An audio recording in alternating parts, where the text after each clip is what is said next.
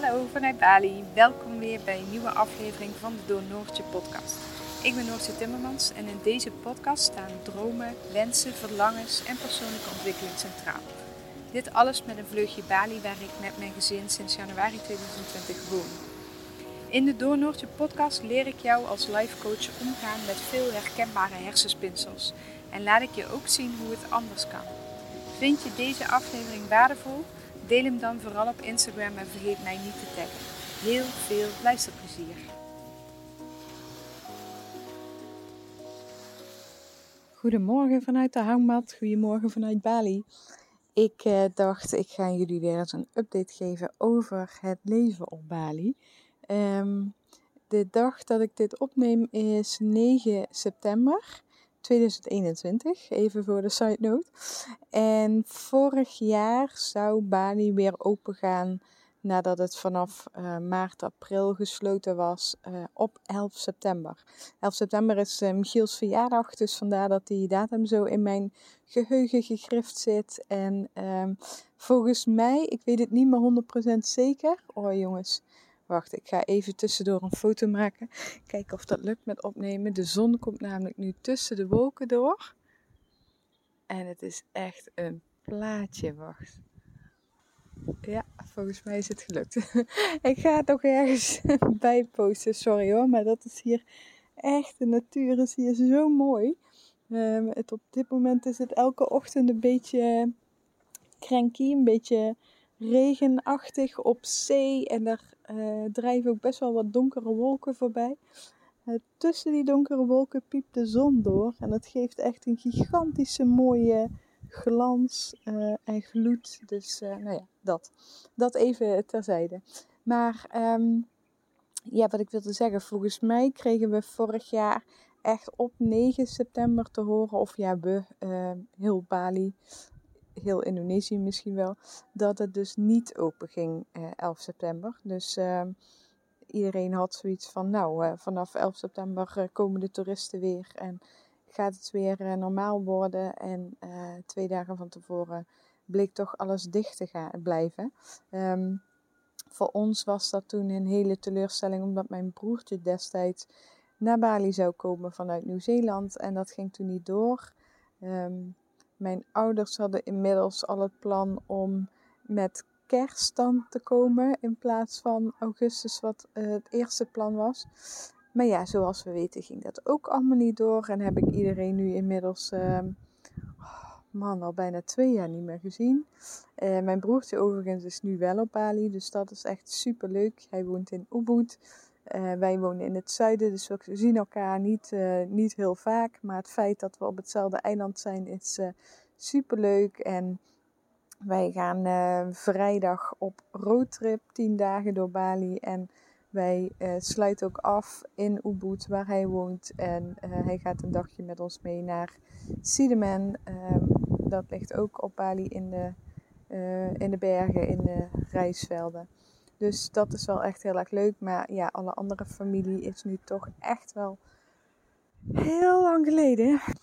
Maar goed, daarin ben ik niet de enige. En tel ik ook echt, hoe zeg je dat? Tel je zegeningen. Dat iedereen gezond is. En zowel in lijf als in hoofd. En ja, dat we gewoon even geduld moeten hebben, zeg maar. Maar ja, vorig jaar dus ging Bali niet open. En anders dan in Nederland werkt hier gewoon het gros van de mensen in het toerisme. En misschien niet rechtstreeks, maar alles heeft een link met het toerisme bijna. Dus ook de meubelmaker, ook de wasseretten, ook de spa's. Alles is gelinkt aan de hoeveelheid toeristen die normaal gesproken naar dit eiland komen. En nu staat dat dus gewoon stil. En nu, inmiddels, een jaar later, staat het nog steeds stil. Dus we zijn echt ruim 1,5 jaar verder. Of ja, om en nabij 1,5 jaar verder. En er zijn nog steeds geen toeristen. In de tussentijd is er trouwens wel toerisme mogelijk geweest. Dat was een beetje in de periode vorig jaar oktober, november denk ik. Tot en met januari kon je opeens weer binnen. Maar vanaf januari 2021 was het weer dicht. En toen kon het vanaf maart weer als je al een visum had. Ja, en daarna ging het weer helemaal dicht. Dus er zijn wel in de tussentijd mondjesmaat mensen binnengekomen. Maar ja, dat is niet te vergelijken met wat er normaal was. Ja, hoe staat het ervoor? Ik had gisteren Alex, mijn healer, op bezoek. En hij heeft elke dag afspraken over het eiland. Dus hij krijgt wat meer van de verschillende hoeken mee. Hij komt zelf uit Java, maar woont al de hele tijd op Bali. En nou ja, dat. Kijk, wij zitten vrij geïsoleerd, wil ik niet zeggen. Maar we hebben onze plek in het zuiden, ons dorp en ons banjar, die zijn rijk. Dat zijn banjars waar de grote hotels op staan, zoals de Hilton en de Melia. Dat zijn echt huge hotels. Dus die grond is allemaal, ik weet niet precies hoe het zit, maar in ieder geval onze dorpen waar wij vlakbij wonen, die hebben het redelijk goed voor elkaar. En de hotels, die grote hotels, die zijn ook nog steeds open. Onze buurman, die werkt bij een van die grote hotels als kok. En hij heeft al die tijd zijn baan behouden. Het koken doet hij dus nu niet meer, maar hij is nu hoofd van onderhoud of zo, van de tuin, van de planten.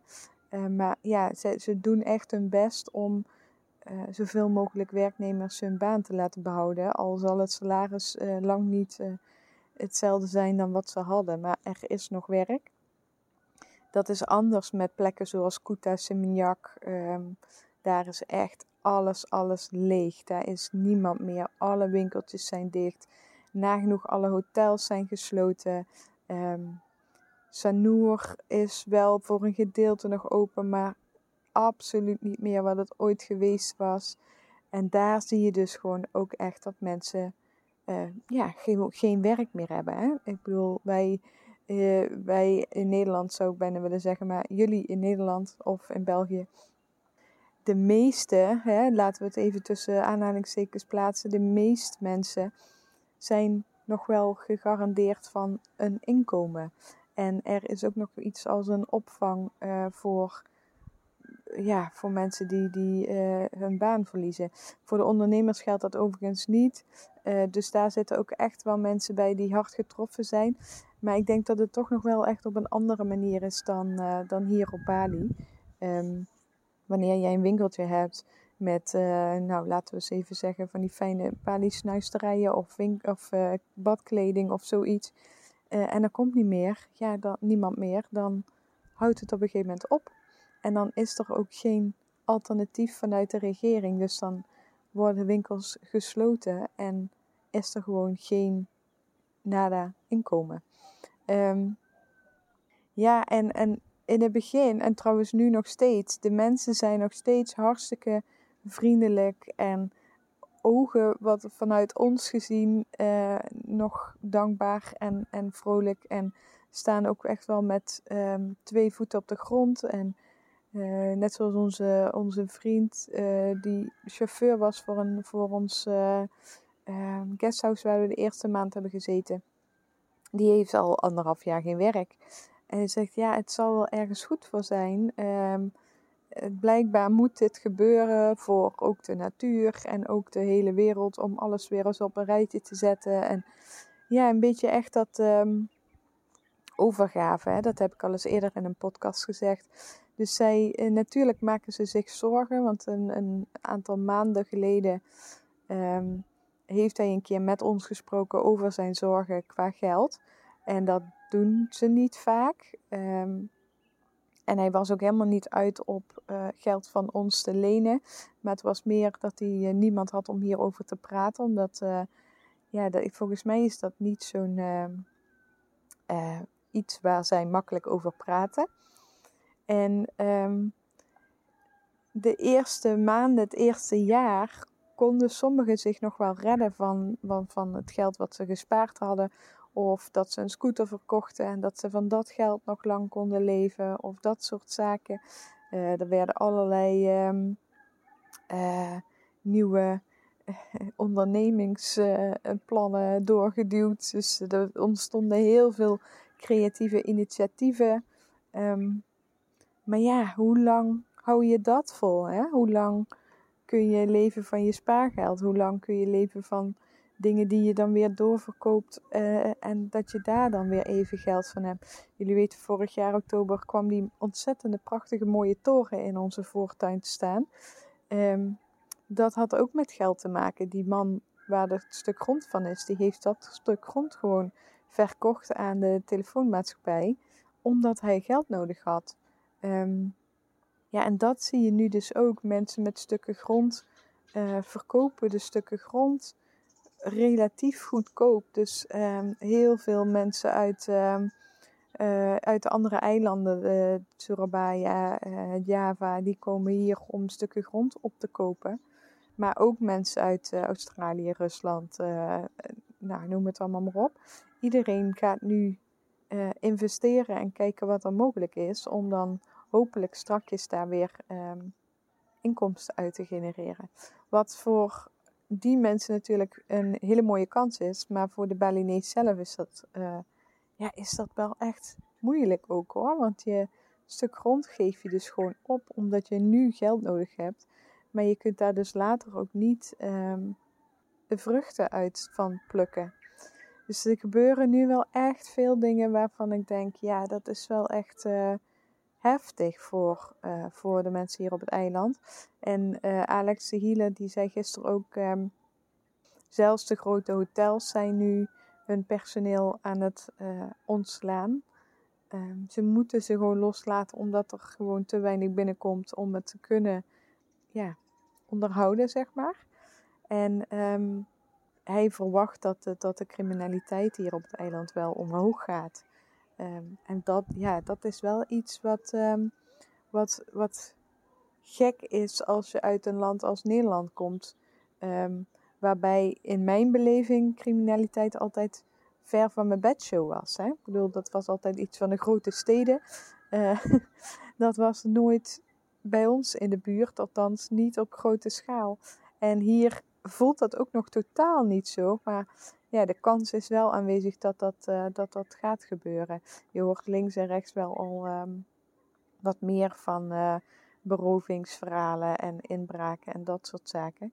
Nou maak ik me daar in zoverre niet zoveel zorgen om, omdat wij waar we nu wonen echt prima wonen wat dat betreft. We hebben een veilige straat, genoeg honden om ons te beschermen. En dat voelt echt wel goed, maar ik maak me wel zorgen over het algemeen, zeg maar, hier. Hè?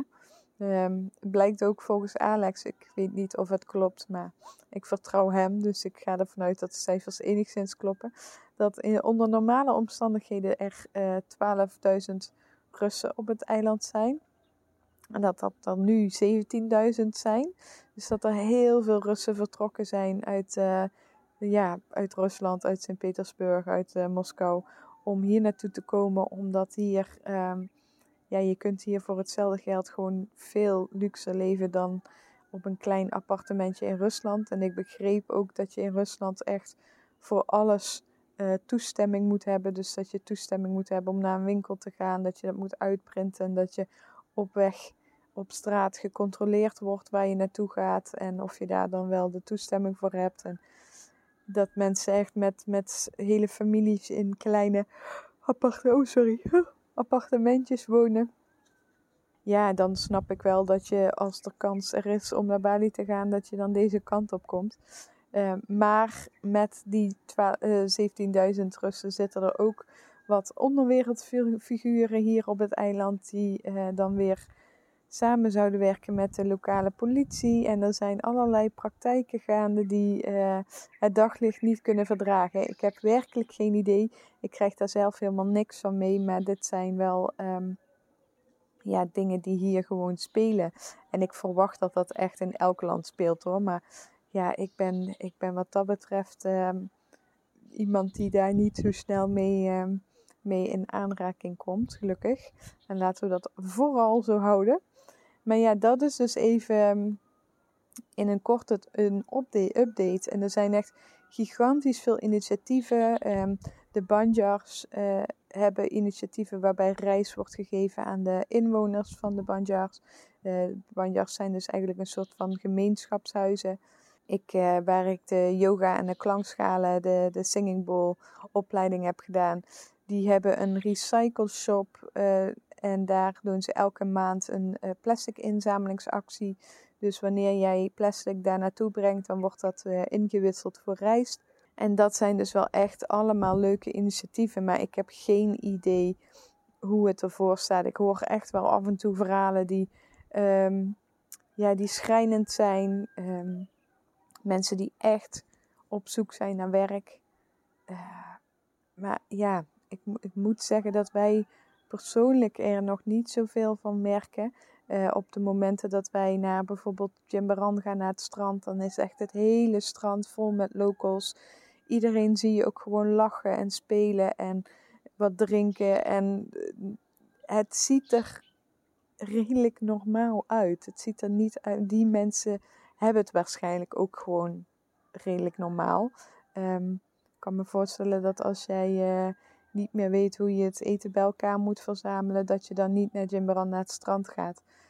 Dus ja, dat geeft natuurlijk ook wel een vertekend beeld. Wat je wel ziet is langs de straat bij de stoplichten veel mensen die bedelen of mensen die met een karaoke-apparaat liedjes zingen en dan langs de auto's gaan voor geld. Ja, dat zijn dingen die wel echt omhoog zijn gegaan. Volgens onze kennissen was dat in eerste instantie op Bali helemaal niet zo. Wel ook echt moeders met kindjes. En dan moet ik weer denken aan de Indiase praktijken. Wat je ziet bij, volgens mij was dat Slumdog Millionaire. Dat de kindjes verdoofd worden om zo rustig te zijn in het draagdoek. En dat ze dan meer geld ophalen om te bedelen. Geen idee of dat de werkelijkheid is. De Balinezen zelf vinden het heel erg kwalijk dat ze met kindjes langs de snelweg, langs de weg staan te bedelen. Dus ja, ook dat is weer echt zo'n ding. Wat doe je daarmee? Hè? Dan als westerling voel je daar ook best... voel ik me best wel bezwaard. Als wij dan dadelijk vrijdag lekker 10 dagen gaan roadtrippen en alles kunnen doen wat we willen. En ik dan niet weet of ik wel of niet iets moet geven. Ik had dan met Michiel gekeken van kunnen we niet... je hebt hier van die porties nasi die je voor echt een habbekrats koopt. Kunnen we daar dan niet een aantal zakjes van inslaan? En als we dan bij een stoplicht staan of iemand tegenkomen, dat we ze eten geven in plaats van geld of zo. Ik weet het niet. Ergens voelt dat dan weer beter en misschien is dat ook weer hartstikke schijnheilig. Ik weet het niet. Het zijn echt van die struggles waar ik dan af en toe mee rondloop. En wat ik altijd heb gehad in elke stad waar ik gereisd heb en waar bedelaars zijn. Dat ik denk, ja, moet ik nou wel iets geven of niet? Wat is 50 cent van mij of €1? En zij kunnen daarvan met een heel gezin van eten. Maar ik blijf dat een lastig iets vinden. Dus ja, dat. Hoe gaat het met onszelf? Met ons gaat het goed. We missen wel echt onze familie. Dat heb ik al een paar keer links en rechts aangegeven. We hopen in december op bezoek te kunnen naar Nederland. Maar ja, we houden er ook rekening mee dat niet kan. Vooral het terugkomen naar Bali is daarin een echt issue. Je kunt nu wel... Nee, met ons visum kom je überhaupt niet terug naar Bali. Daarnaast is er echt een 8-daagse quarantaineplicht in Jakarta. En dat kost echt wel behoorlijk wat geld. Dus dat zijn wel dingen van die overwegingen waar we van denken... gaan we naar Nederland of blijven we hier nog even een half jaar... en kijken hoe dan de zaken ervoor staan.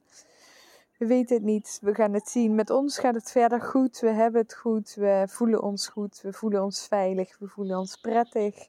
We genieten elke dag. Heel veel zin in de vakantie ook echt. Het is voor mij voor het eerst dat ik echt langer dan een week vakantie heb. En dat we echt... dat we echt vakantie hebben. Vorig jaar met Michiels verjaardag zijn we 5 dagen naar Lemongan geweest. Dat was ook wel echt heel erg lekker. Maar nu dus inderdaad echt gewoon 10 dagen. Ik neem de laptop wel mee, want de Dream Design is afgelopen week gestart. En er is volgende week een nieuwe videotraining en een coaching 1-op-1. Dus dat is wel leuk dat dat door kan gaan. Ja, en by the way, vandaag is het de 9e, morgen de 10e, is de Vind je Droomtraining in de aanbieding. Omdat ik merkte dat voor Dream Design heel veel mensen wel geneigd waren om in te stappen, maar bij mij terechtkwamen met de vraag: ik heb mijn droom nog niet helemaal helder, kan ik dan wel al dit traject volgen? Ja, en mijn antwoord was eigenlijk nee, want voor Dream Design moet je wel al gewoon weten wat je wil, want we gaan echt stappen zetten om het waar te maken. En als je dan nog een beetje twijfelt of niet weet wat je wil, of 1000 ideeën hebt, maar daar nog niet de duidelijke richting in hebt, dan is Dream Design niet het juiste om nu mee te starten. Maar vind je droom daarentegen wel, want dat is de online training waarbij je dus echt op zoek gaat naar wat je wil en welke droom je hebt en welke richting je op mag. Dus die is vandaag en morgen in de aanbieding, €20 korting. En ik doe de Transformation Toolkit er gratis bij. Dus ja, dat is denk ik wel echt een leuke aanbieding voor als je nu twijfelt wat je wil met je leven, of twijfelt wat je wil met je werk, of nou, noem het maar op. Of dat je 1000 ideeën hebt, maar dat je niet weet welke je moet kiezen. Dan is deze online training echt geschikt voor jou. Dus ja, dat is waar wij nu staan en hoe ik er zakelijk voor sta en hoe wij als gezin ervoor staan. Ja, het gaat goed. Ja, nogmaals, we houden alles in de gaten in zoverre dat we erop vertrouwen dat de informatie die we nodig hebben bij ons komt. En de rest laten we allemaal lekker een beetje links liggen en kruipen we in onze eigen bubbel. En ja, dat. En we gaan onze eerste verkoop hier doen, want na onze roadtrip past hij echt niet meer in zijn campingbedje. Is ook helemaal niet meer nodig, maar we hadden hem nog. Dus deze trip gaat hij nog mee. En dan gaan we hem verkopen aan een ander kindje die er lekker in kan liggen. En dan is het echt een grote jongen. En dus ja, dat is wel echt onze eigen persoonlijke stappen die we zetten. Maar ja, dat. En dus dat we nu 2 honden hebben. Ik weet niet of je dat misschien al mee had gekregen. We hebben dus die straathond opgevangen. En op een gegeven moment kwam er een ander hondje op ons pad van een Nederlandse man die hier in de buurt woont. En die hadden 5 honden. En die waren heel erg op zoek naar een adoptiegezin voor een van die 5. En dat zijn wij geworden. Dus we hebben nu 2 honden. Lucy en Lucky. En het is echt fantastisch om die 2 samen te zien. En Lucky die is dus echt opgegroeid op straat. Heeft niks van sociale dingen meegekregen. Ik weet echt niet wat hij met mensen aan moet. En hij kopieert nu echt Lucy. Dus als Lucy 's ochtends naar ons toe komt rennen, kwispelend en in onze hand komt bijten en likken, dan nu doet Lucky dat precies zo. Alleen hij weet nog niet helemaal wat het verschil is tussen spelen en echt bijten. Dus daar moeten we hem dan weer in opvoeden. Maar ja, het is echt fantastisch om te zien. En we hebben de plek. En het is heel erg leuk om die honden hier te hebben. Hoe dat gaat als wij straks een andere stap nemen, dat weten we nog niet. Maar overal is een oplossing voor. Dus ook daarin vertrouw ik erop dat het goed komt. Ja, dus dat eigenlijk. Is dat even de update? Ja, ik denk het wel. Als ik nog iets vergeten ben, dan deel ik dat vast wel in mijn stories. Maar ik dacht, voor nu is het wel leuk om jullie weer eens even mee te nemen naar Bali. Weet je, het mooie hier is nogmaals, iedereen zorgt goed voor zichzelf in de vorm van eten en drinken. En dan in de vorm van gezond leven en natuurlijke producten erbij pakken op het moment dat je immuunsysteem even een boost nodig heeft. Dus dat vind ik echt het prachtige aan Bali. Ze hebben echt voor elk kwaaltje hebben ze een groente of een fruitsoort. Daar leer ik ook echt heel veel van. Gisteren had Alex ook weer wat tips en die nemen wij allemaal mee. Dus dat is echt een verrijking wat dat betreft. Dus ja, dat wilde ik nog even meenemen in de afsluiting. Ja, ga eens kijken of je qua voeding jezelf nog wat lekkerder in je vel kunt brengen. Of wat gezonder kunt maken. Of voor de winter een lekkere boost kunt geven. Ja, dat. En ja, dat eten op kleuren, wat je misschien in de stories al voorbij hebt zien komen. Dat is ook echt onderdeel daarvan om te zorgen dat je al je voedingsstoffen binnenkrijgt die je nodig hebt. En alle chakra onderdelen meeneemt daarin. En dan heb je dus ook meteen alles binnen in een week wat je binnen moet hebben. Dus dat nog even terzijde. Ik heb geen idee of jullie dit interessant vinden. Maar dat is wat ons bezighoudt op het moment. Dus oké, ik ga ermee ophouden voor nu. Laat me even weten wat je ervan vond. Of je nog vragen hebt over ons leven of over het leven op Bali. Of over voeding of wat dan ook. En dan wens ik je een hele mooie dag. Een heel mooi weekend. Het zal even duren voordat de nieuwe podcast online komt. Misschien neem ik hem ook wel op vakantie op. Ik weet het niet. Maar mocht je meer willen weten, dan check vooral Instagram en de stories.